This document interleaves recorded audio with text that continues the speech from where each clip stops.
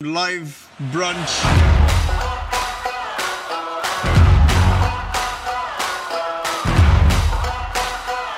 We are live. Welcome to another episode of Live brunch. Live brunch. Live brunch.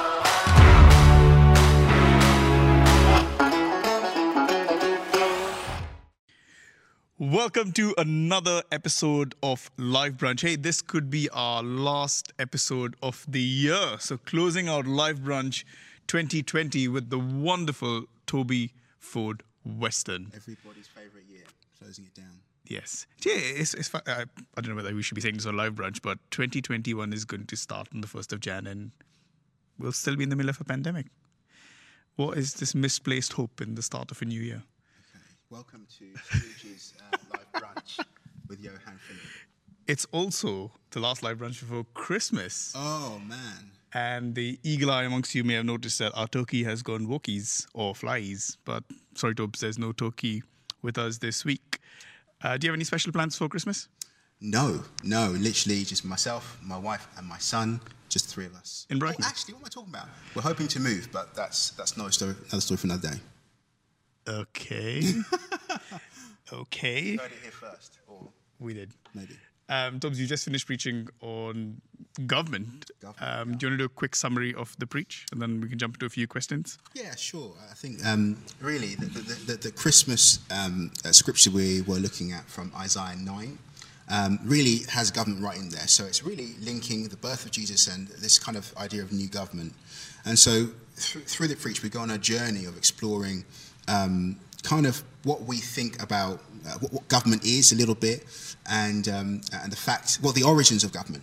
And we start in Genesis and work our way through and see what God has to say on government. And I guess really it kind of switches towards the middle of the preach, in that the real government that God is concerned about being the government of sin and the shame and guilt, etc., that really rules and dominates our lives. So we do touch, of course, in the preach on the earthly government and how we're to respond, but actually looking at the wider government and what truly is governing us as a people, because we're all governed by things, whether it's guilt, shame, or whether it's hurt, or things that I mentioned in the preach. So yeah, what's really the thing that's controlling you, governing you, leading you in your life, and actually saying, hey, Jesus is always the better governor.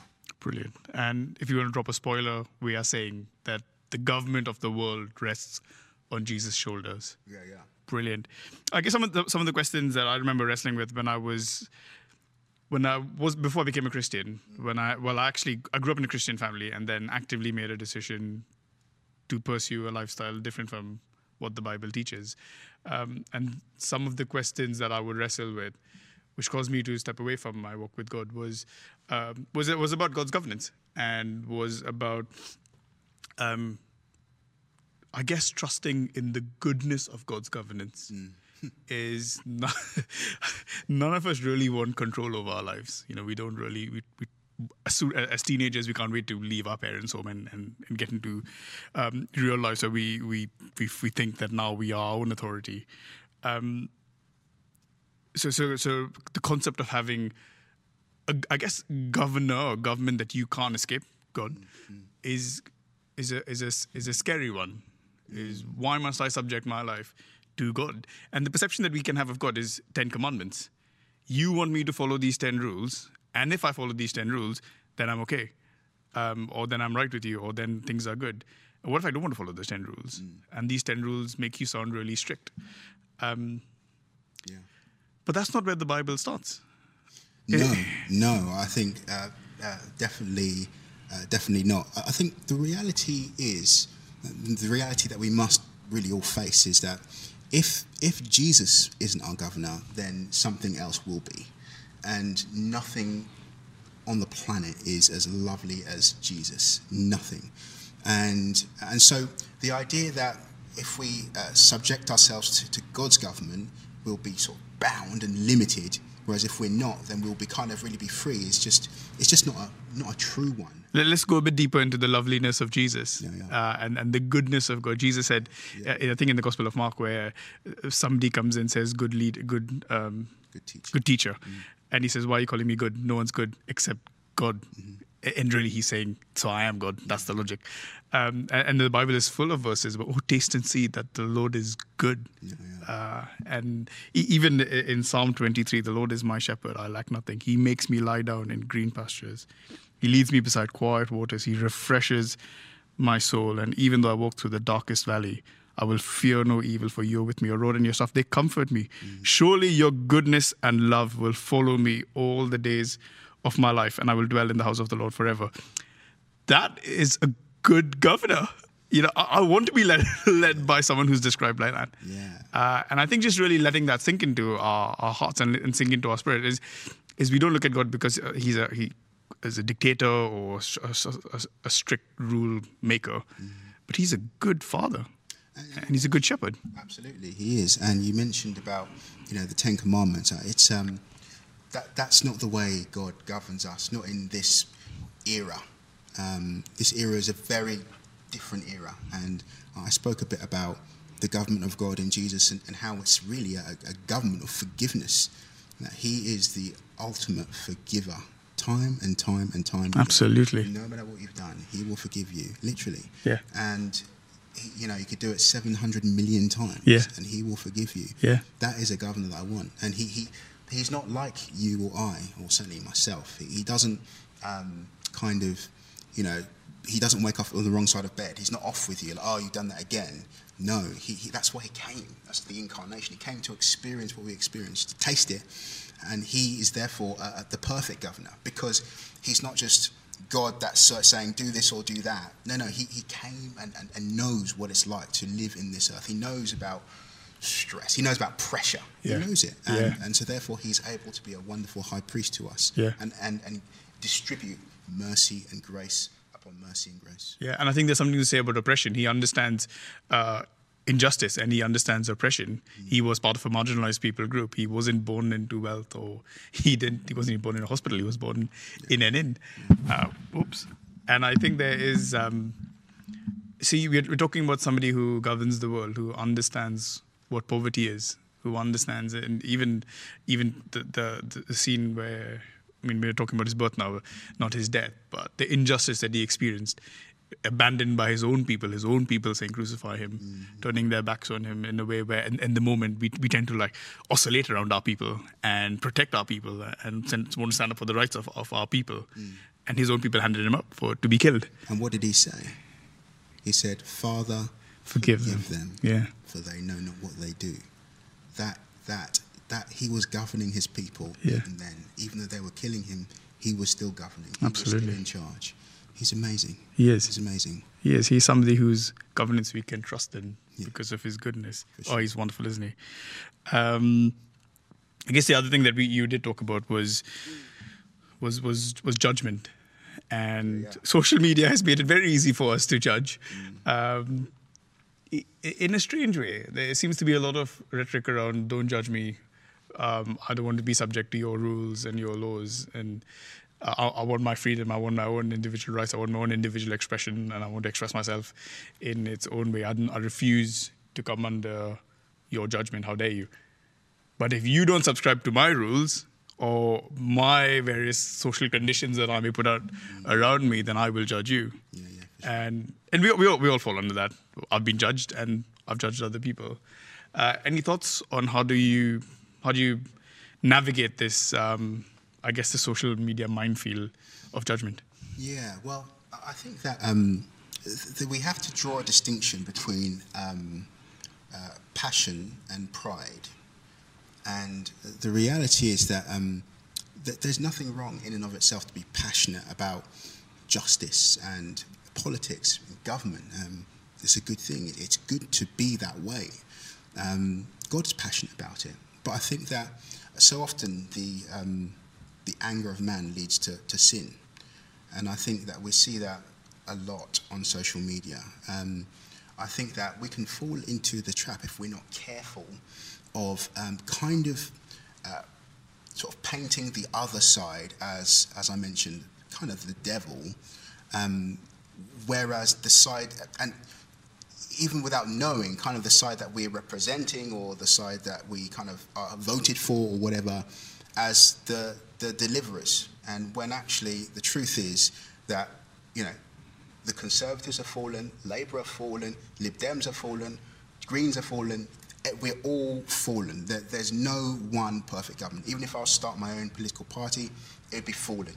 And so ultimately pointing to the greater governor, the true governor, Jesus, I think that for me, that's where social media would be at its best. And not always kind of just having an agenda to get to Jesus, but I think certainly not being unkind, ungracious, which so much of it is. It's basically whoever, you know, and we've all seen those posts where kind of someone comments and then it's kind of like the way they're speaking to fellow brothers or sisters or non-brothers or sisters. It's just, for me, it's not good.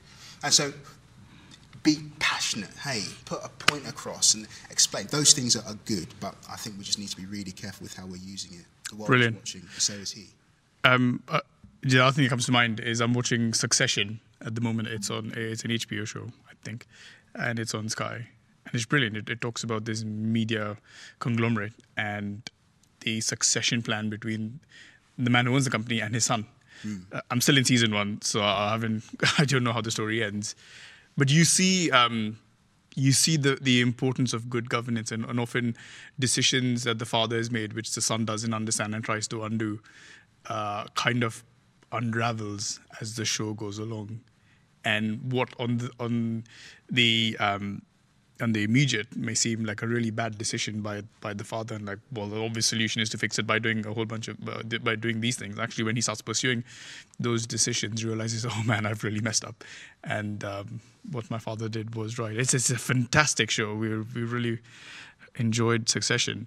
But I guess what happens when you don't understand some of the decrees or the statutes of the Bible, some things that you might want to challenge and say, well, if God is in charge and if it's under his rule that we are subject to, and I disagree with some of the things that's in the Bible, how do you navigate that? Yeah, sure.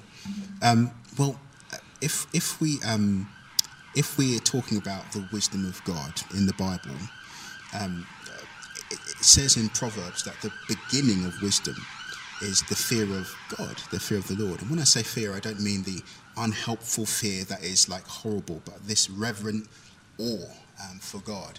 And it's kind of from that posture and that position that you can start to really see the beauty and the majesty in what God is doing.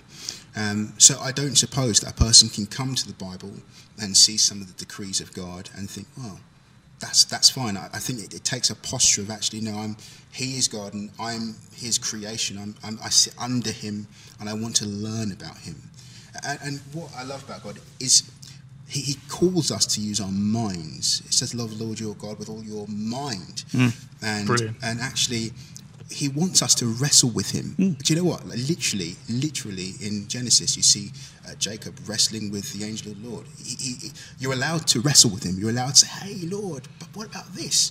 And I think that there's something about that he likes, because he can see that if you're wrestling to understand, I think he has a lot of time for that. And I think I'd encourage anyone to do that. I think that if you didn't kind of see things in the Bible that you're like, what?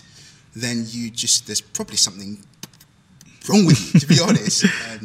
And that's fine. And I just, there are such excellent resources out there today. Absolutely. So many wise people that we're around, and of course online. So, what would you recommend? Where would you point people to if they have any questions? Yeah, I mean, oh gosh, there are so many places. Give us one, the one that pops into your head. Well, there are. I'll give you two that pop into my head, and literally on the spot. One is Ask Pastor John. There's a pastor in America called John Piper, pastor theologian, one of my heroes personally, and he's got, I think it's like 1,500 questions answered about Christianity. I think that's just so good, so helpful, and they're all short and bite-sized. You can get the app on Android, Apple, etc. Another one that helped me in the very beginning when I first became a Christian was a website called gotquestions.org. It's probably fairly well known. It's got thousands and thousands of articles, and carefully thought through articles, in my opinion, that you do well to read through, and they really helped me when I was first coming to Christ. I think it's also worth saying that maybe you don't have questions or you aren't wrestling with certain issues because you're convinced about them. But being in a position to have an answer to the questions that people might pose you. So I know Amy and I are talking through some issues at the moment, which how do we communicate this in a way which doesn't push our friends away from the gospel and push our friends away from church because they go, well, I can't agree with this. How do we respond? And there are a lot of resources out there. We're reading a book by Rebecca McLaughlin called Confronting Christianity. I think there's 12 questions. Superb stuff. There are men and women out there who are actually wrestling with how do we communicate some of the tougher topics, culturally tougher topics in the Bible, and communicate in a way which wins people over and draws them into church. Because really, we're not here to just make a stand on certain issues. We want to talk, we want to confront and bring truth in, but ultimately, we want to help people find their way back to God and point people to Jesus. So, if you're feeling like I can't come to grips with this topic or with this issue of which we believe God's said, and it's stopping me from engaging with friends who hold a different worldview, like do some research and study and read. There are some really good and clever people out there who are putting the effort into communicating truth in a way which is understandable and done in a gentle way.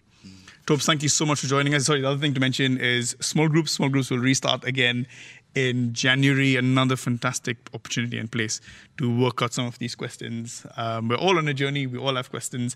Maybe we won't have all the answers immediately, but it's always worth talking out your questions with your small group. Tobes, thank you so much for joining us. My pleasure. Have a Merry Christmas, mate. Thank and you. looking forward to hearing some of your cracker stories in the new year, and your house move goes well. Yeah, sure. Thanks so much for joining us, Cheers, and guys. we will see you in 2021.